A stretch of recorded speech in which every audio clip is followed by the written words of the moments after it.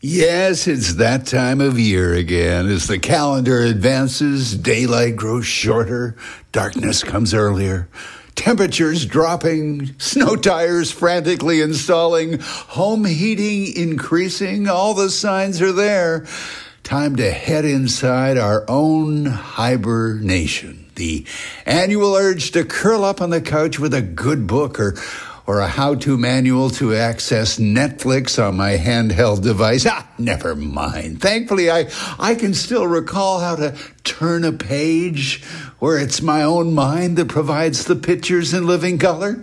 Kind of grateful for my TV tech dysfunction. And the best part, now that I'm of the age where my memory is receding into the cave of, how can I put this? Exactly why am I standing by the fridge? I know I came over here for something. That said, all those classics I kept from Dickens, Hardy, and Steinbeck still all lined up together on my wall unit. Just thinking, well, I remember the titles. My memory is now pretty foggy on the story, so reading them is like brand new again.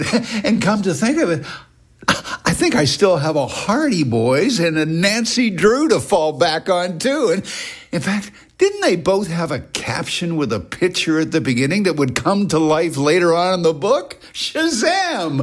I could even color in the pictures, too, if I could find my crayons. Oh, of course. That's why I'm standing by the fridge. Let's see. Oh, maybe in the freezer.